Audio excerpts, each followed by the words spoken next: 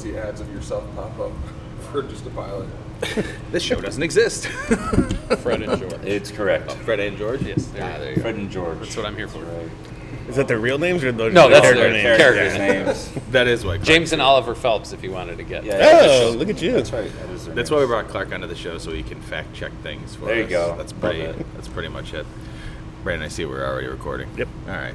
So we're gonna go straight into this. This week we speak with head brewer and co-founder of Old Irving Brewing, Trevor Rose Hamlin. This is episode 72 of The Malting Hour. What's the hats on the hops? Got yeast, that's beast. This the Malting Hour where we talk about our drink and tell you what we think every other week. And if we get drunk, well, we might slur our speech. Got the gift of gab, the friends you wish you had. Join us for a drink, join us for a laugh. Time is never wasted, where you getting wasted. The Malting Hour here, people take your places. People take your places. People take your home. Welcome to The Malting Hour. I'm one of your hosts, Tony Golick, joined always with Brandon Winninger. and to my right, sitting way too close. Clark Fettridge. Why did you seem so scared about that? Maybe I should get a little further away. I think so. Sorry. Well, this is I don't know when this is coming out. We have so many. I think we're going to push this one up a little bit, but this might be our very first episode of 2022, depending on where our schedule aligns here. So this is exciting because we're sitting here in the neighborhood where, actually between all three of us, this is kind of like a central location between the three of us. We are sitting inside Old Irving Brewing, and we finally made it here. And who are we joined with today? Trevor Rose Hamlin, head brewer and co-founder of OYB. Fantastic. Would you like to throw your name into the hat as well? You can just jump on. It's all right. Hey there, this is Matthew, sales director. Sales director and liquid mage for Old Irving. The good news is that the two mics between you guys actually pick up a lot, so this is going to be fun for me to edit later. But yeah, we're excited to be here. For those of you who listen to the show, we have had a handful of Old Irving beers, and Just a handful. More than a handful. little bit more than a handful. I want to make it sound like we're obsessed, but we kind of are. Clark, was on your list for your top beers for 2021? Was that this year or last year? Yeah, was it? We'll have to go to the tape. We'll have to go to the. I believe a Triple Beezer was one of my top ones. So. Yeah, that's right. You don't have to say that just because he asked you right in front of us. No, I wouldn't have asked had it not just been fresh in my head because we just recorded it yesterday. I didn't want to put you on the spot, but yeah, it was one of his. Oh, you're right. Last year was. Yeah. It was another triple, very heavy IPA. He just likes drinking your big old beers. That's cool. Actually, one of our one of our favorite beers from you guys is the Prost, or the Cinnamon Prost. Cinnamon Prost. So good. Hilarious beer. We had done kind of a version of that. What was we toast? Yeah. Oh, yeah. So we kind of tried to do something like that, and it was okay. When we had, it was shortly, like 2 months afterwards, that came out for the first time. We had it, and like, this is exactly what our beer should have tasted like. You guys were going for that flavor, and I stumbled on that flavor. Oh, fantastic. So you can get into that later if you want. There's a story behind that one. Yeah, fantastic. Oh, interesting. Yeah. Well, why don't you guys tell us a little bit about Old Irving for those who do not know, and if you don't know, you're missing out. Yeah, and for any of your listeners who may not know the area, obviously Old Irving is the neighborhood that we are currently in. I mean, just barely, though. No. So a lot of people get confused. They'll drive here and be like, you're not on Irving Park, or you're not, it's like, no, it's Old Irving because that's the neighborhood. Yeah. We are actually on Montrose. Sidekicks, the 4 a.m. karaoke bar. Across the street is Mayfair, technically. So within feet, this is like still it's like my actual neighborhood where I live. We're two different wards. Right. My side of the street, I have one alderman. The other side of the street has a totally different alderman. Yeah, Chicago makes a lot of sense. So this is Old Irving Park. Some cool little bits of history about Irving Park. It is actually named after Washington Irving, famous writer who wrote Sleepy Hollow. And so we have a little quote on the wall: "They who drink beer will think beer." That's from Washington Irving. I'm learning a lot about this neighborhood. Thank you for filling me in on where I live. Yeah, there's there's just cool little tidbits, when you go up to the bar in the tap room, that the bar top is all like old train car flooring because we're right down the way from the Blue Line, but also Greyland Station, the original station that kind of connected Old Irving Park to downtown, is the whole reason that people kind of migrated out here and kind of started up kind of like a second downtown area with the Six Corners, where Milwaukee and Cicero and all that meet right there in Irving Park. The real Six Corners. The OG Six Corners, which, I'm sure it was really impressive in its heyday, and they're always like trying to rebuild it. The new, they're just trying to like make it back to what it was. But when we moved into this area, I mean, it was just really apparent that there was one dense population. I mean, like if you look back in all these neighborhoods, there's tons of beautiful homes, there's tons of people, and more importantly, people in our demographic. Absolutely. People who like beer. And also, like there's a lot of great stuff around here, but we felt like the one piece it was kind of missing was exactly what we do, which is kind of like, brew pub a little elevated with some like, craft beer, and everyone should have that joint like right down the street from them. And then, so we opened up in 2016. Very unsure of ourselves and how it was going to go. And that night we did like 800 covers or something like that. And we're like, oh, okay. Perfect. I think people were pumped. Yeah. And then, we kind of started off on the track of, all right, we're a brew pub, and we're going to make, great food, great beer. And then we kind of designed the brewery, though, to be able to produce. I think it was kind of one of those things where we put it there just to be like, maybe people will like our beer enough where we can put it in cans and maybe try to distribute it. And then, we started getting some traction, and then sure enough, now we're distributing. We're in all of Illinois, all of Wisconsin.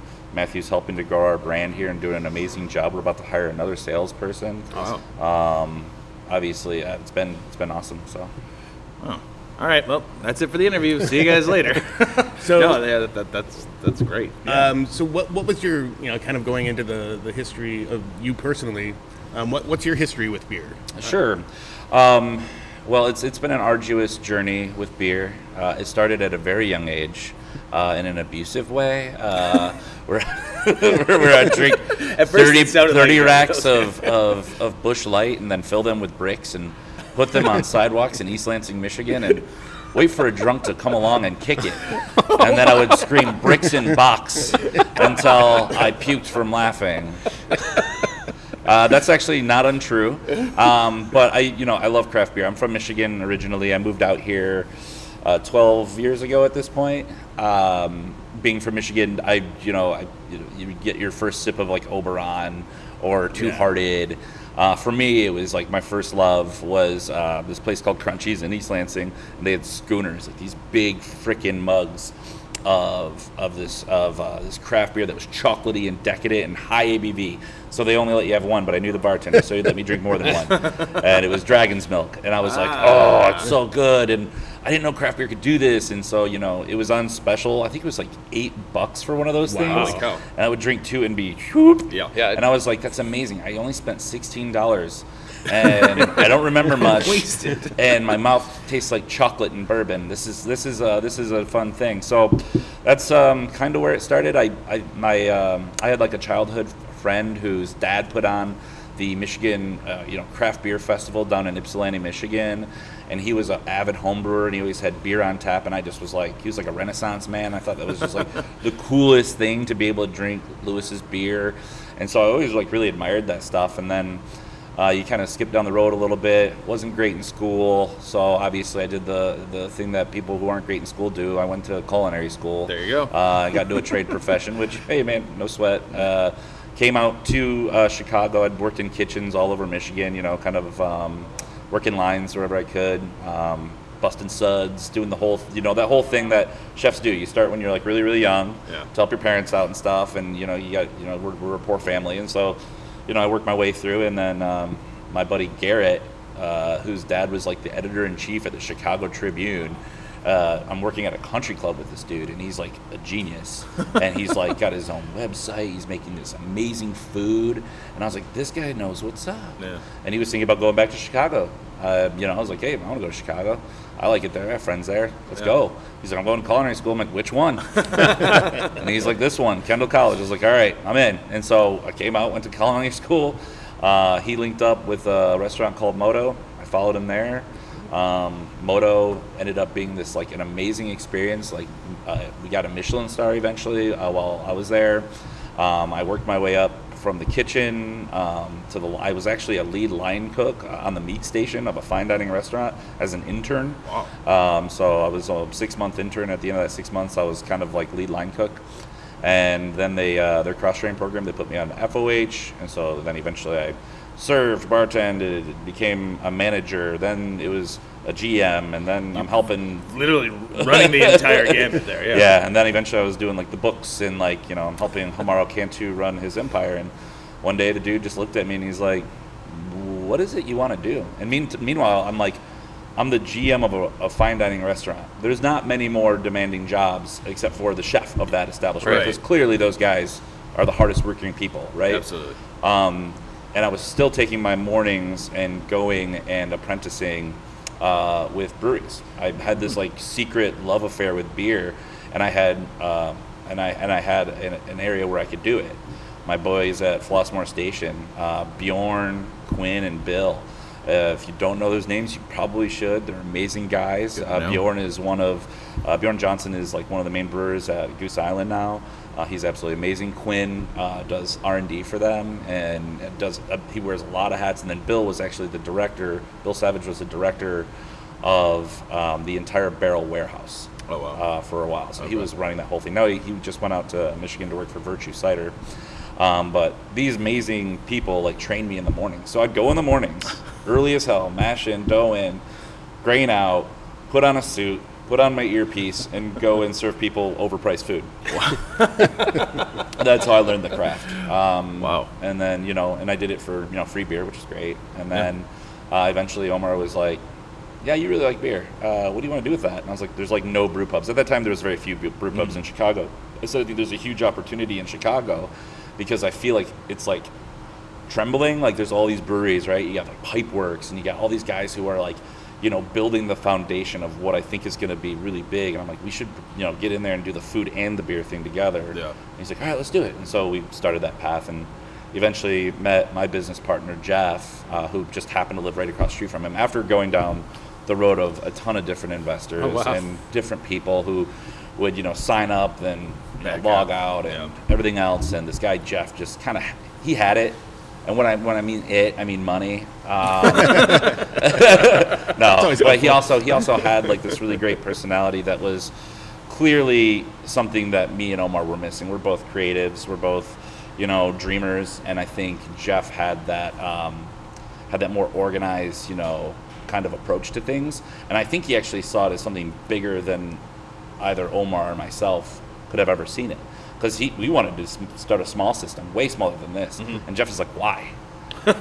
We should make it bigger." Yeah. Like, he's like, just in case, And he kind of wanted to err on that side, which, two dudes. Omar was basically homeless when he was a child. I was a poor kid. We come into things, with a shoestring budget and kind of have to think small, with hoping that it goes bigger and then grow from there. And Jeff is just like, "Yeah, don't worry about that. Let's go." And he organized some investors and got them together, and Omar passed away. Oh. We weren't sure if we were going to keep the business going or not. We did. After one drunken night at what is now Twisted Hippo, but at the time was... one of the 12 breweries. Break Room. I always want to say Breakthrough, too. Yeah, Break Room Brewery. And it was kind of like our battle call. And all the investors were amazing. We sat down with them, and they stuck around, and I guess now the rest is history. So that's my full history with beer. That was the best run through of someone's history. We've asked, we've had plenty of interviews. I'm not knocking anybody else that's been on the show. Sure. We love them all. We love all of you that have been on the show. Thanks a lot. But that was very very good. Thank you. Thanks. I appreciate hearing all of that. There's a lot of history summed up in a nice long. We didn't have to say anything except for okay. Sounds good. I like that. And I'm sure people who listen to us sometimes they're like ready to not hear someone us else talk. You can ask my wife. I'm a good talker. So we should have you on the show. chagrin. We should have you on the show more often. Got it. Wow, that's a lot to kind of take in, but that's we're thrilled that you're here. We Thank you. all three of us, we really do love what you guys do here at Old Irving. And I will say, I'm not taking away from me or you, Brandon, but I do know that Clark really is like a huge fan of That's Older. awesome. Yeah, I'd Father's love to Days, hear that. birthdays. I'm looking Yeah. at my check-ins here. I'm like, oh, I was here on that important day. I was here on that important day. And oh, right, I that's remember awesome. that one where I. Well, we appreciate it, and it never gets old hearing it. You know, I think because it was such a long and arduous journey to get where we were. I mean, I just mentioned some of the stuff. You know, there was still so much so many other little stories involved in that just were really, really tough. I mean, we could talk about the last year, we could talk about all this stuff, but to hear that someone likes our beer is just awesome. And it's never not shocked. When we put out Krampus this year, we made twice the amount. And my business partner is like me in a lot of ways, where we're like, oh, we don't want to we made plans for the extra liquid because are we really going to sell it all? And I think after that first hour of it being on Osner, we were like, okay, cool. Good thing we made all of that. Yeah, because we don't really get outside of these four walls. We kind of have this square 3 or 4 miles that we kind of operate in, but we don't really understand the outside world. It's a bunch of numbers and Matthew coming in and telling us about stuff. It's someone's got to be able to dissect it all. That's right, exactly right. Yeah. I feel like I just get to tell a lot of stories that you guys are like, sure, that happened. We believe you. Mm-hmm. Well, I would. Circling back around just to the building here, was this the first choice of where you guys wanted to be at? Were there other neighborhoods that you guys were looking at? There probably were. We looked at a couple of other spaces. This one was the one, though, I think Jeff, myself, and Omar, when he was still with us, we looked at, and it just felt like a brewery. Sure. It was in the neighborhood. The actual LLC name is Trip Brewery LLC because Omar and Jeff live on Trip. Oh, nice. And eventual partners are of ours, Matthias Mergis and Folk Art, who did an astounding job helping us open up and get going. Matthias and his business partner Brian live right down the street on Trip. I'm the odd one out. I'm also the youngest, so I was living in an apartment. I'm chef, right? Working for free at breweries, working for beer doesn't really afford you the kind of housing that those cats had on that block. But I did live very close, so I was living in Irving Park as well. And when we all got here, we all loved the neighborhood. We knew it intimately, right? We knew the area. The only thing about it was, there's not a lot around here. I mean, it's a lot of, shops for cars. We had Sidekicks across the street, which I adore. And then we have the Blue Line. And we know those things are smart. And we know, and Jeff, his background is in real estate. And I think, if you're going to invest in an area, this is a smart area to invest in, whether you're a homeowner or a business owner, because you're right along the Blue Line. You're right near the airport. It's kind of right in between the suburbs and downtown, so you can kind of catch both. Which makes for some very interesting kind of array of humans. You don't get when you're in Logan Square, you get a very specific kind of human being. Yes. When you're out here, you gotta get everybody. So, but the neighborhood is so awesome. I mean, between the churches and kind of how they play into the neighborhood, Father Dom down at St. Ed's, we work together a lot on things. He loves Belgian beer and Trappist style ales. Of course. He's a priest, So that part's really cool. St. Viator, who's extremely connected to the neighborhood. They do the beer and barbecue challenge every year, so we're very, intensely connected to that. And it's kind of the first time in my life I've really had that sense of community in a neighborhood ever in my life. I never thought it would be. I thought it'd be when I bought a home or something like that. I bought a home. I don't even know my neighbors' names. I know one guy is a cop, the other person's Polish. Well, that's not true. I know Chris. Chris is awesome. You always want to know the cop. But around here, I know everyone's names. I've never felt more a part of something. So it's also really, really heartwarming to kind of know all these people intimately and to see them come in and enjoy and be thankful that you're here. And we saw it no more beautifully than when the pandemic hit. And we were doing curbside pickup, and it was a freaking Portillo's. We had cars wrapped down the street. I'm running. I wish I could get those steps in still. I lost 20 pounds running out to cars. It was terribly stressful because this is not built to be a Portillo's. We had never done anything like that, and we were losing our minds, and we're terribly inefficient. But each one of them would say something super nice. We just want you to be here when this is all over. And I was damn, that was pretty cool because it was really hard, but you get those little, the neighborhood taking care of you, Yeah. So, and the building itself, you can kind of see as you look around the beer hall, obviously I'm from Michigan. I like beer gardens. I think we all do. We don't have an outside space, so we got the big glass door that opens up. the garden lights that Rachel Kral from FC Studio was brilliant enough to put in to kind of tie that in. And that's Matthias's wife. So she does all kinds of design. She designed like Own an Engine, Billy Sunday. Oh, wow. She's just got a great eye for design. And with this, it was very minimal touches, right? Like we kept a lot of the original tile work. I don't know what that was. That could have been like a bathroom back in the day, but it's just like this patch of weird tile. But I've never noticed that patch of tile. yeah, it's just kind of there. And then the brick here is what they call Chicago brick. So the same brick that's inside of this building, you can actually see on the outside of that building. It's the most common type of brick in Chicago. And then, of course, you got these dramatically high ceilings, which thank God for that, because I am out of space on the floor. Yeah. And I just got a lift that can lift things up really high. So, Sweet. so I'm going to be storing things upward. And then, of course, you have the tap room, kind of more of the bar feel. This is kind of more of the family feel. And then we used to have a game room. Now you'll see it's very full of cans, and it's not kind of an extension of the brewery. I was going to ask about that. I noticed that there was like, oh, so we're not playing bags Yeah, and I was sitting about to over say, there my anymore. sons are going to be. Yeah, your sons are going to be upset. I know, it sucks because the kids love that area.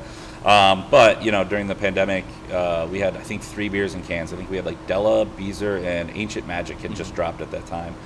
And it became pretty apparent pretty fast when people weren't going out anymore that the drinking didn't stop at home. No. And it escalated. And so it was like, oh, God, we need to package more beer.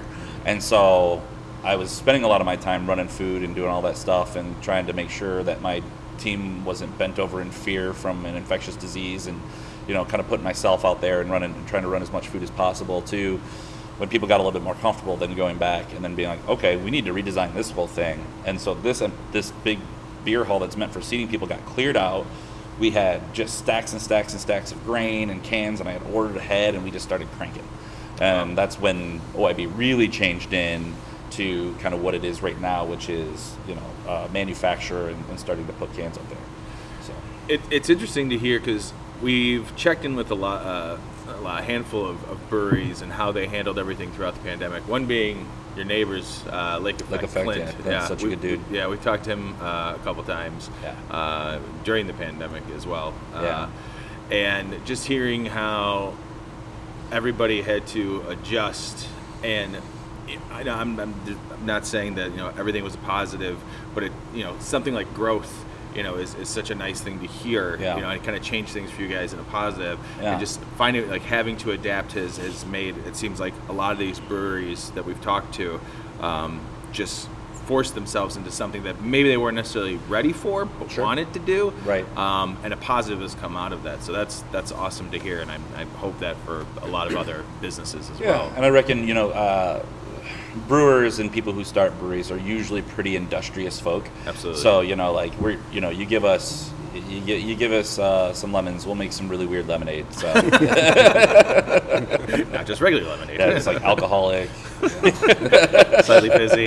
Maybe there's another fruit in there. There's a variant. probably puree. Yeah. Cool. So as far as when you're starting off the brewery, I guess my question is, what was there an idea or, what was your idea for like the type of beer that you wanted to put out? Did you have like a certain style that you wanted to stick with, or did you want to just kind of run the gauntlet and kind of just try everything?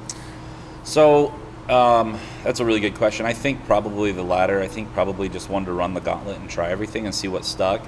We started off before we ever opened.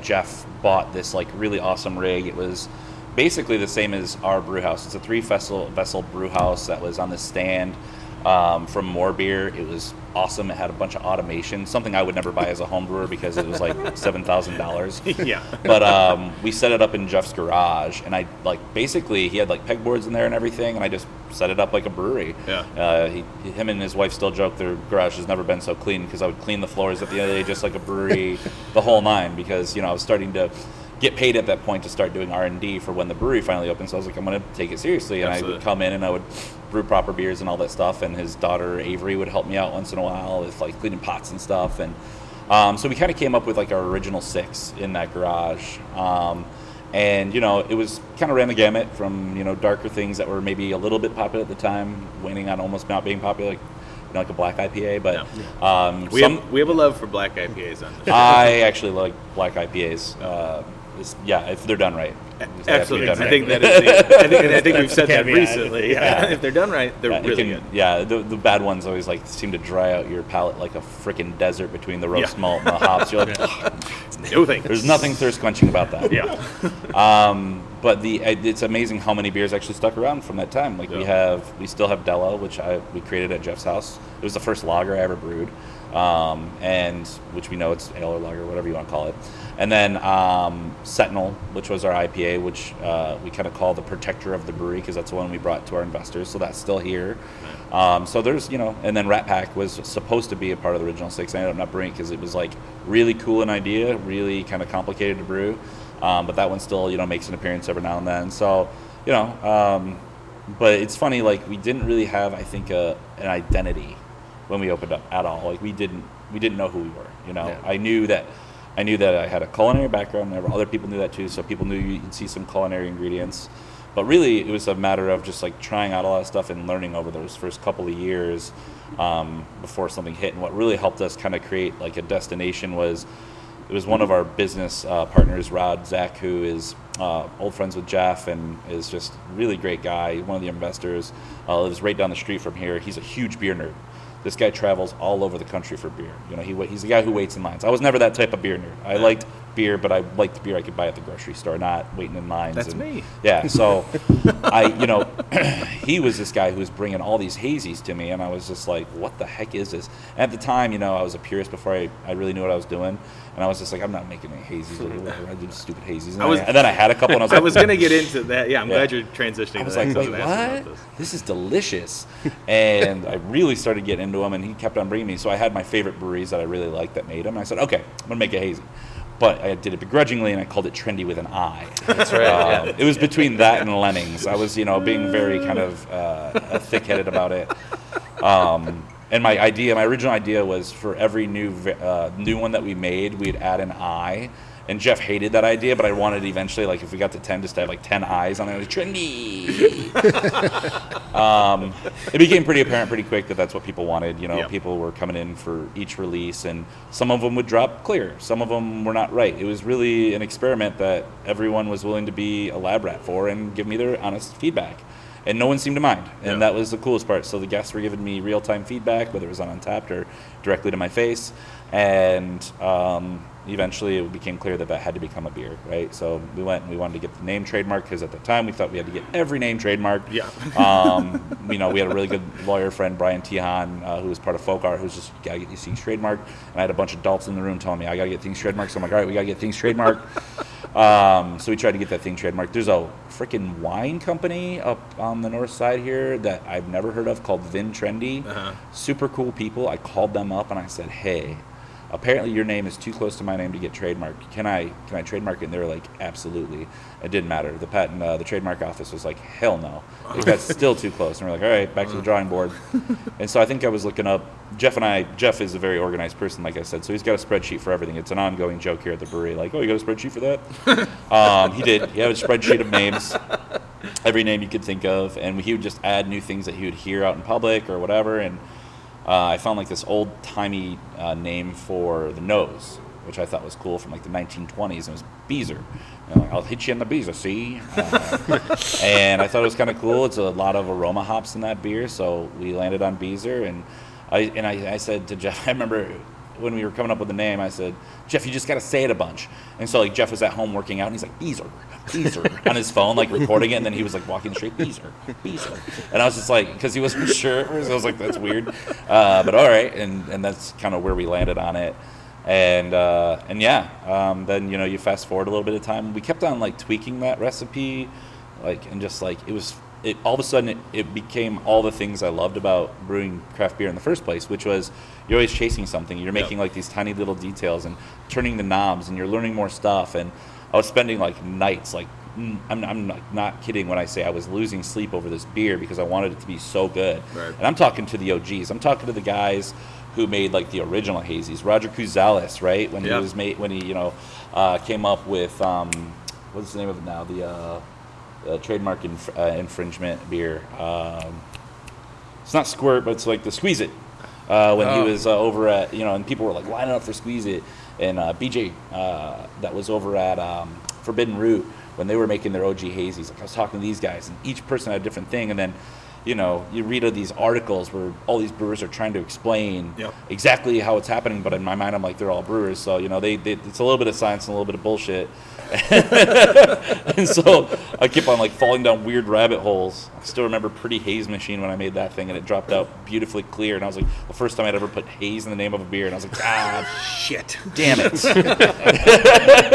I think the same thing happened to one of the first hazy beers I tried to do, because I was like you, I was not sold on hazy beers when they were first coming out. I'm like, this is a gimmick. I'm not interested.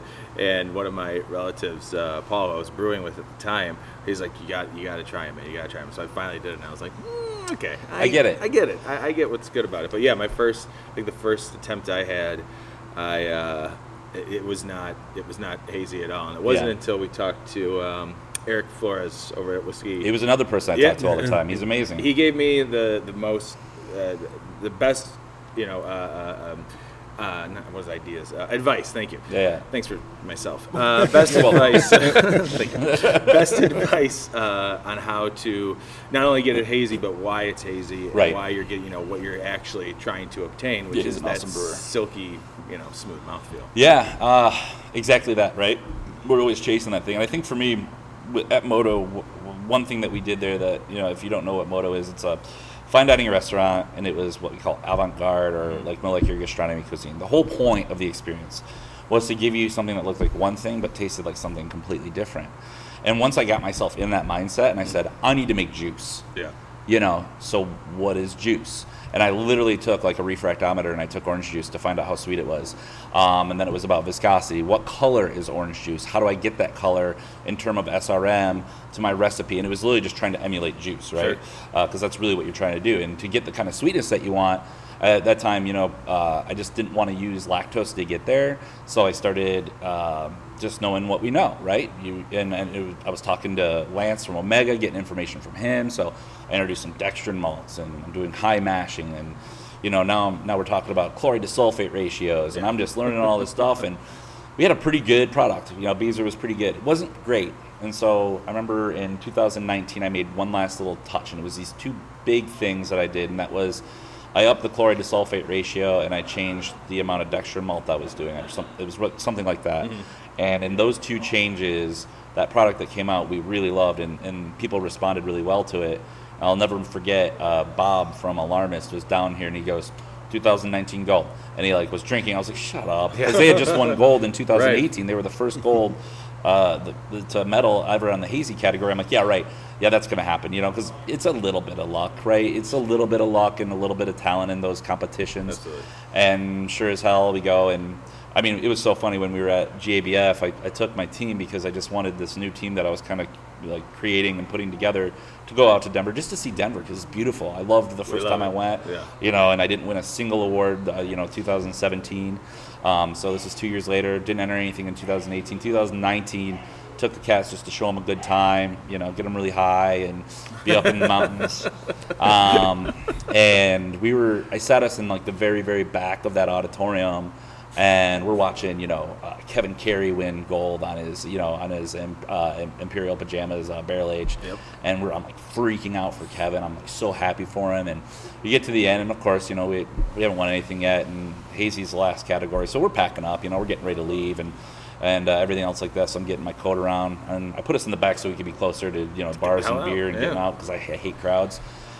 And they say Beezer, and I'm kind of go numb for a second, and I'm like, someone else called their beer Beezer? Also a hazy, how dare you? That's not us, That can't be real. And then all of a sudden, Tim, who's here right now, just does his Tim, rises up from his seat, and I'm like, oh, this is happening. And then finally, we're sitting there all hugging each other, and the guy behind us is like, you should go get your award. And then salmon upstream against humans because everyone's leaving. Yeah, right. That's the last category. We're walking up, excuse me, I have to get my excuse me. We just won. Yeah, so we go up there to accept our medal, and no one's there anymore. But it was cool, So me, Will, Tim, and Brittany, who was our salesperson at the time, up on stage, and it was awesome. Get off the stage, and first question I'm asked is if it had lactose in it. Of course, yeah. Josh from the Tribune comes up, and he's just like, just real quick, is there lactose in that? Jeez. Really, dude? Thanks, Josh. Yes. No, there's not, Josh. Yeah. There's so no lactose in Beezer.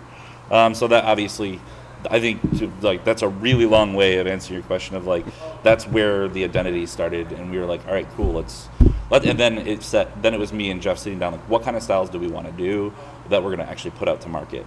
Now the stuff we do here is I break it down like this. We do your classics classically, and we try to like really stick to it. If we're going to do a Reinheitsgebot beer, we're going to do it Reinheitsgebot. It's going to be proper.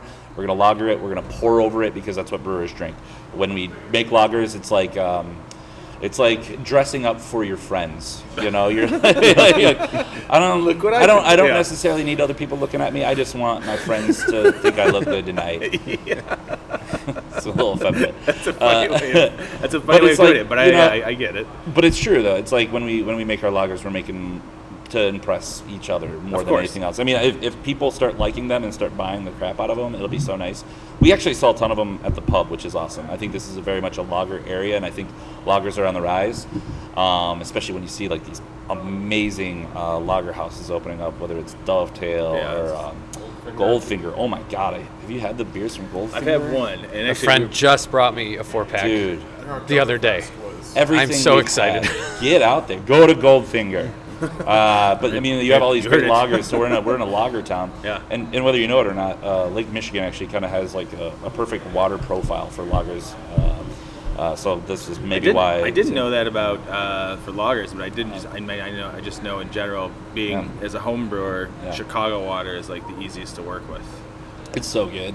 And so so if we're gonna do classics, we're gonna do them classically. We're gonna do some stuff that's in vogue, whether it's hazies or fruited sours, stouts, all that good stuff. And then there's a paddle your own canoe area where I really want to kind of still be able to experiment, because that's still a big part of who I am. Like I want to kind of like push the boundaries a little bit and make myself uncomfortable. Sure. That recent Gamel-hearted beer that we made with our friends to the far north, Hammerheart Brewing, that was so far outside. I'd never used smoked malt before. Smoked malt scares me. Scares the crap out of me. Well, it's not something that's friendly to a lot of people. Yeah. You've got to be very careful with it. Yeah. And I think they sensed my fear. Like they could smell it. They're like, we use smoked malt in all of our things, and I'm like, Austin is like in a black metal band, and they very much don't care about what you think. They're gonna make beer that they like, and if you want to drink it, drink it. If not, fuck off. Like they don't care, and I love that about them. But I'm in Chicago, and it's a very competitive beer market, and so it's like, you make choices like that, and it's always very scary. And you know what, though? Once in a while, you just got to go for it. And we went for it, and the beer, we made a barley wine that was 12.5%. It dried out, and I was like, screw it. If we're going to go that far, let's use this new yeast I haven't used before, and let's throw some weird mushrooms at it that taste like maple syrup. And they were like, okay, we didn't mean to go that far, dude. I'm like, while we're at it, we're also going to buy some fucking maple syrup barrels and some port barrels, and we're going to double age that shit and blend it. And they're like, all right, dude, you can calm down now. So, yeah. That sounds fantastic. It actually, the base is doing okay. It's usually smoked beers just get ripped apart. No matter how good they are. But people have been pretty amenable to it, and there's some guy, you always have like these like local craft beer pages where, these guys always give their 2 cents on it. And someone actually said, Gamel-hearted is fire, and I couldn't believe it. And of course, every comment under that was like, meh, it was okay. It was kind of smoky, bad. And I was like, I just kind of came in and I was like, you know what? I'm going to tell them exactly what we did to make that. Because I think if you have that perspective of like, it changed, yeah, we're like, hey, you guys seem to like mostly like our beers. This is what we did though, and it was very fun and very uncomfortable. And I gave them like an overly you're a craft beer page. Yeah. You want to know about craft beer? Here's a big ass paragraph. I'm going to take the time to show you guys exactly what we did. I have a hard time being. I can't imagine what it would be like being, having a brewery and seeing, especially just on threads and Facebook pages like that. Me personally, as someone who enjoys just buying beer, I get tired of it. I'm like, I don't give a shit about what you guys are saying most of the time. I think I learned something a long time ago. I've been screamed at in every language, right? Because I've worked in kitchens my whole life. I've had frying pans thrown at me, knives, Yeah, I've had one of my chefs used to take plates that I would make if I was up late with whoever was on my station, and smash them in sinks and stuff. So it's like, and if someone wants to give me their lighthearted feedback on a media site, that's fine with me. And I think I always told my team members when I was in restaurants, and I tell people here too, it's like, look, we all don't like these things. It's not easy to take feedback or criticism, and a lot of it is bullshit, but if you sit there and you don't allow it to be such a negative in your life, and you can use it as a tool, like you can look for trends, and you can look for things that maybe a lot of people are saying, and it can really guide you. You don't want to let it over-guide you, and you certainly don't want to go chasing beers that maybe you're not passionate about or something like that, but definitely use it as a tool for growth instead of letting it get the best of your ego. So you guys making a brewed IPA anytime soon? No, okay. Absolutely not. I'm glad that trend went away. Yeah, people told me about it, and I was like, bone dry. If there's something I know about the Midwest, people don't like bone dry things. These kids were raised on Fago and like super sweet drinks. RC? Yeah, and RC Cola and stuff. I was like, this is not the area for dry. But yeah, I wouldn't let that stuff. It was actually funny. One of the guys from one of those pages, he comes in here all the time. He's a really good guy. He's been a craft beer lover forever. Was sitting at the bar with me one day, and we were just chatting, and this guy kind of inserted himself into the conversation, just started giving me his feedback on some of the beers that have changed over time and how he didn't like it. Mm-hmm. I just sat there and I was kind of agreeing with him, and Abel keeps looking over at me like, you're gonna lose some shit. He's got, his mouth is agape. He's just like, oh man, it's about to go down. I was just like, no, dude, it's all good. I was like, what did you like about the last one? I kept asking questions, and Abel was like, I can't believe you just sat there and took it. And I was like, what? He was just giving me like feedback. I was like, it's all good. And the guy didn't even ask who I was. That's the funniest thing. Like, he didn't know I'm a guy making the beer, so I just kept on listening to him. And then eventually, like, answering his questions enough where he's like, wait, are you the brewer? And I'm like, I don't really brew it anymore. I mean, I write the recipes, but the guy back there brews it. So, I mean, he'd probably be the one that would get offended more than me. Well, I before the question I'm asked, did you guys have, I feel like I'm going. No, I had many questions that he just kept rolling with and answered them without even me asking. Like I said, I'm a talker. I'm sorry. No, this is going to be so great for me to edit. Thank you, because I don't have to do much. I do have a question. But we were talking about all the other beers, and one of our favorite beers, we kind of touched on it, was Krampus. Yeah. So I kind of wanted to get into that and how that came to be. Sure. And I, as you said, you guys made more this year, and that's great. Mm-hmm. I know some other people that we follow on social media feel like it's cool that it's still kind of like an under the radar beer that's just like, I feel like, cool for our neighborhood. Yeah. Obviously we would love to see it, to a certain degree, love to see it, where everybody, I like that I can get my hands on it. Yeah. Brandon gets to see it. But how did that beer come to be? Because we feel like it's just an amazing barrel aged stout, what you guys do with the variants, and I feel like it's very underrated. And yeah, we should get some more. Well, props. I appreciate that. I appreciate that. Krampus, especially with being just like in Chicago. I mean, totally barrel aged city. Well, yeah, exactly, and I think that's probably why we fly under the radar in a lot of ways. But yeah, Krampus, was a thing I had originally made. It was like one of those tie-ins where we talked about the fact that I got a culinary background and I really wanted to introduce like the food beer thing. And I think there's no better place to do that than in the dark beer realm. And I don't know if pastries were exactly like crazy popular at that time or anything like that. And I wasn't really going for that. I was going for just a really nice dark beer. But the whole idea was, basically Santa gets cookies and milk. Krampus gets a really high ABV beer that tastes like cookies and milk. So the whole grain bill was created around a chocolate chip cookie, just a classic chocolate chip cookie. So you've got lactose, you've got your milk for the cookies and milk piece, or the butter, or whatever you want to say in the cookie recipe. You've got chocolate malt, which is your chocolate, obviously. You've got your at the time I was using crystal malt. I don't anymore, but that was kind of acting as like your brown sugar area. And then really meaty base malt, like high grade, like cake flour or something like that. And that was our Maris Otter base malt. When we first made it, it was like 6%, and then we made like a higher ABV version. We actually, starting to barrel age it was only because we happened upon some barrels from our friends at Few. So the first year was in Few whiskey barrels. Ooh, I didn't know that. Yeah, and they were tiny. They're like the 15-gallon, little barrels, and I lined them up along the fence on the floor when it was cute when we used to have floor space back there. And we really liked what came. I mean, we were all surprised. We had like a 2-head HDP filler that we were filling off of. And we had introduced, I think maybe we only had like a couple of different styles, and we didn't even have a plan for like how we were going to get it into people's hands. We just said, okay, we're going to put it on social media that we're going to sell it on this day. Each bottle was hand dipped, and people came in, and my friend Aaron calls me, who's like my wife's best friend's husband, and he's a huge beer guy. He's like, hey man, when does the line start? When we released it, and I was like, what? No, dude, you just come in and buy it. Yeah. And so like that day, all of a sudden, I'm like, all right, we have to actually like maybe think about this a little bit. And sure enough, like a little line formed, and people like lined up for it and got it. And I was like, okay, well that ruled. Yeah. Let's do that again. And so each year we've tried to kind of change the recipe a little bit to be different. This last year, I've got this amazing brewer. It's his day off today, but his name's Will Robertson, and he is very science minded.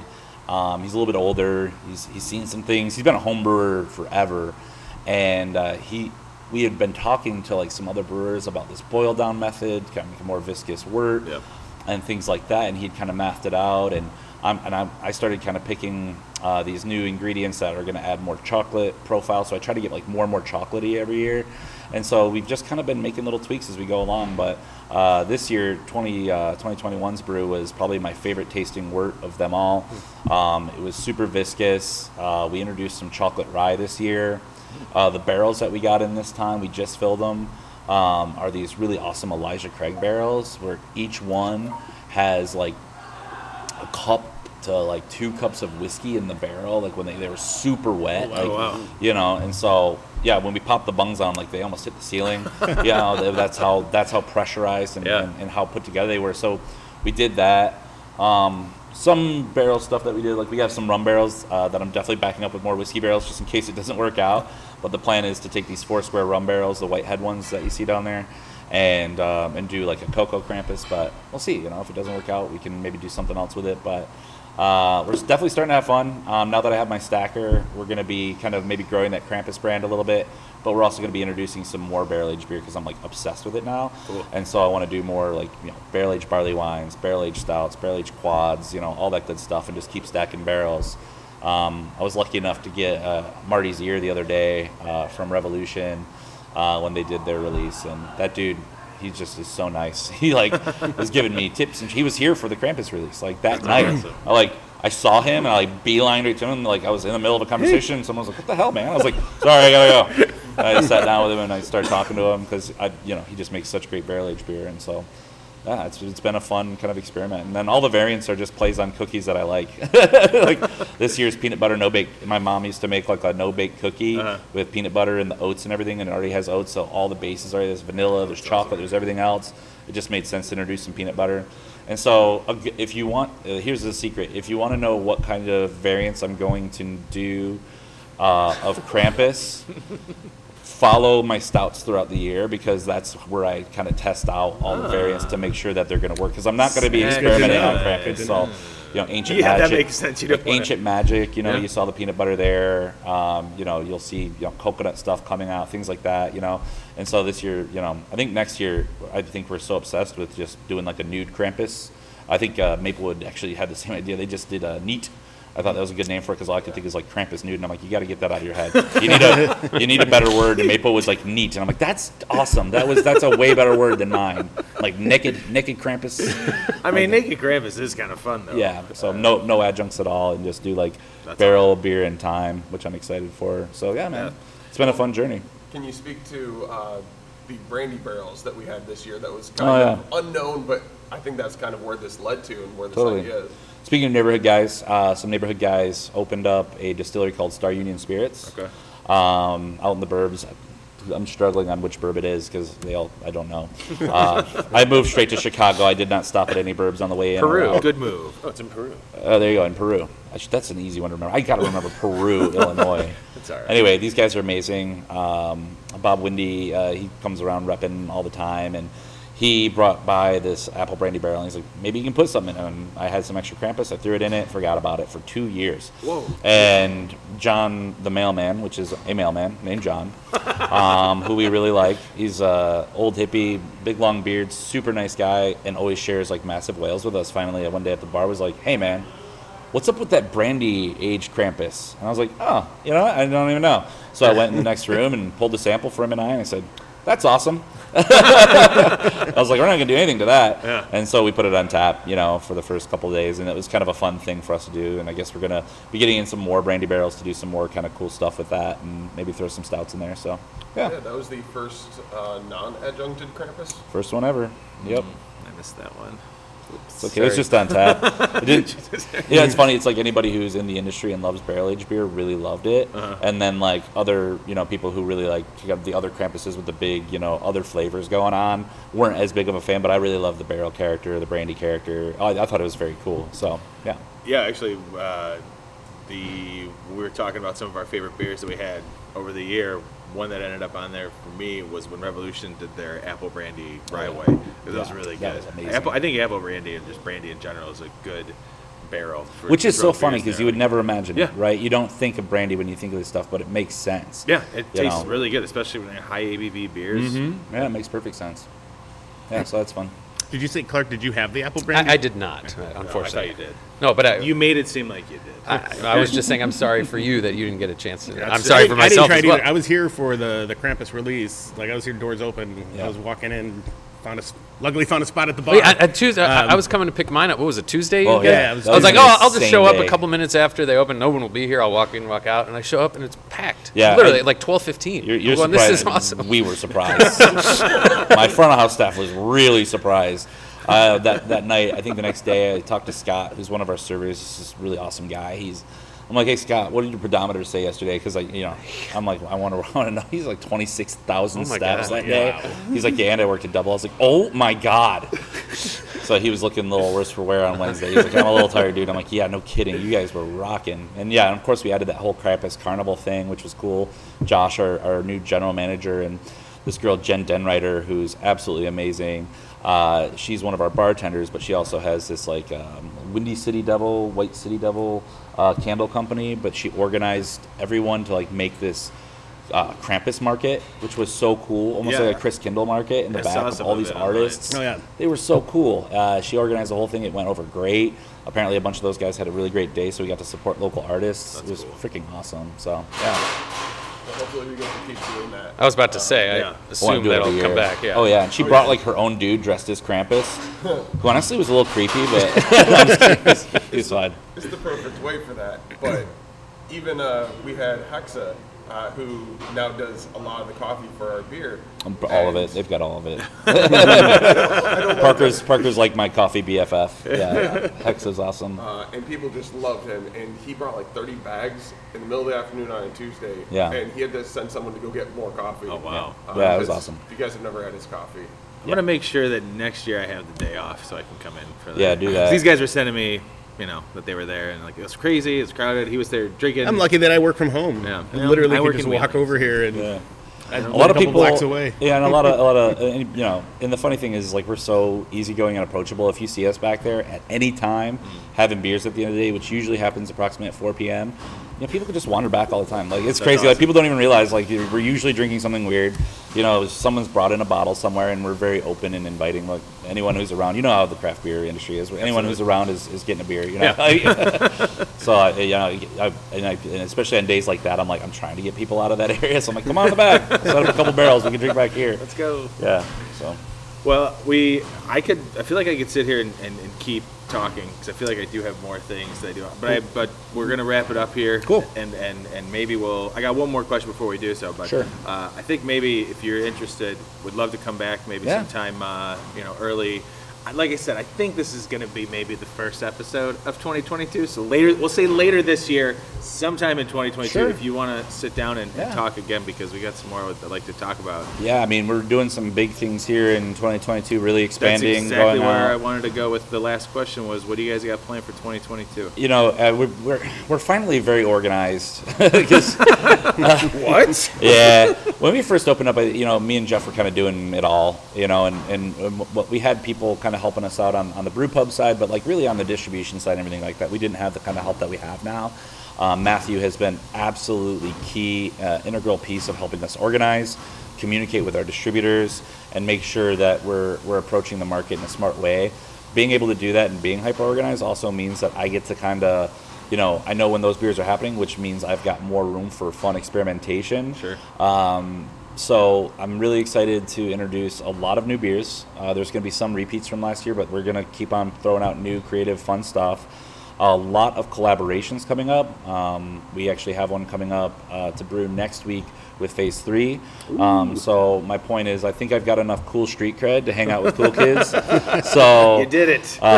Goose Island was cool enough to do one with me. Yeah. I've had a few breweries in here, Illuminated, Maplewood, all these awesome breweries, and now I really want to continue that and really push it even harder this next year. And so it's like every brewery I come into contact with, I'm a collaboration. When are we doing a collaboration? Setting up one with more as well. So we're trying to. Broken Bridge we had last night. Oh yeah. Dude, that was awesome beer. That turned out great, man. It was really Clint good. nailed it. Yeah. And Clint, just so you know, Clint is the guy who everyone did that he's done a collaboration with everyone. Everyone who started a brewery, Clint was always the first guy to be like, let's collab. He's the nicest dude. He is. Go out there, support him, buy his beer. But yeah, that's kind of the whole thing behind 2022. We want to get really hyper organized. We want to get more representation out there, and then we just really want to push quality as always. Sure. Make the best possible product we can. So yeah. Awesome. Which is also going to let us make even more lagers, more time in tanks. Oh, that's a big one. Yeah, we're growing our lager program. Oh, nice. Program. We're going from 30 barrels to 60 barrel batches of that, and we're going to be pushing those out on the market because we love them and they sell fast. Perfect. Well, you can't go wrong with that. That's all, I mean, and the lagers here are good because when I have people that are not craft beer drinkers, like this is the place we always come. Yeah. And I'll say, that is true. Try the lager. Yep. I guarantee you will like it, and it's like the gateway for them. That's the whole reason we carry Kolsch.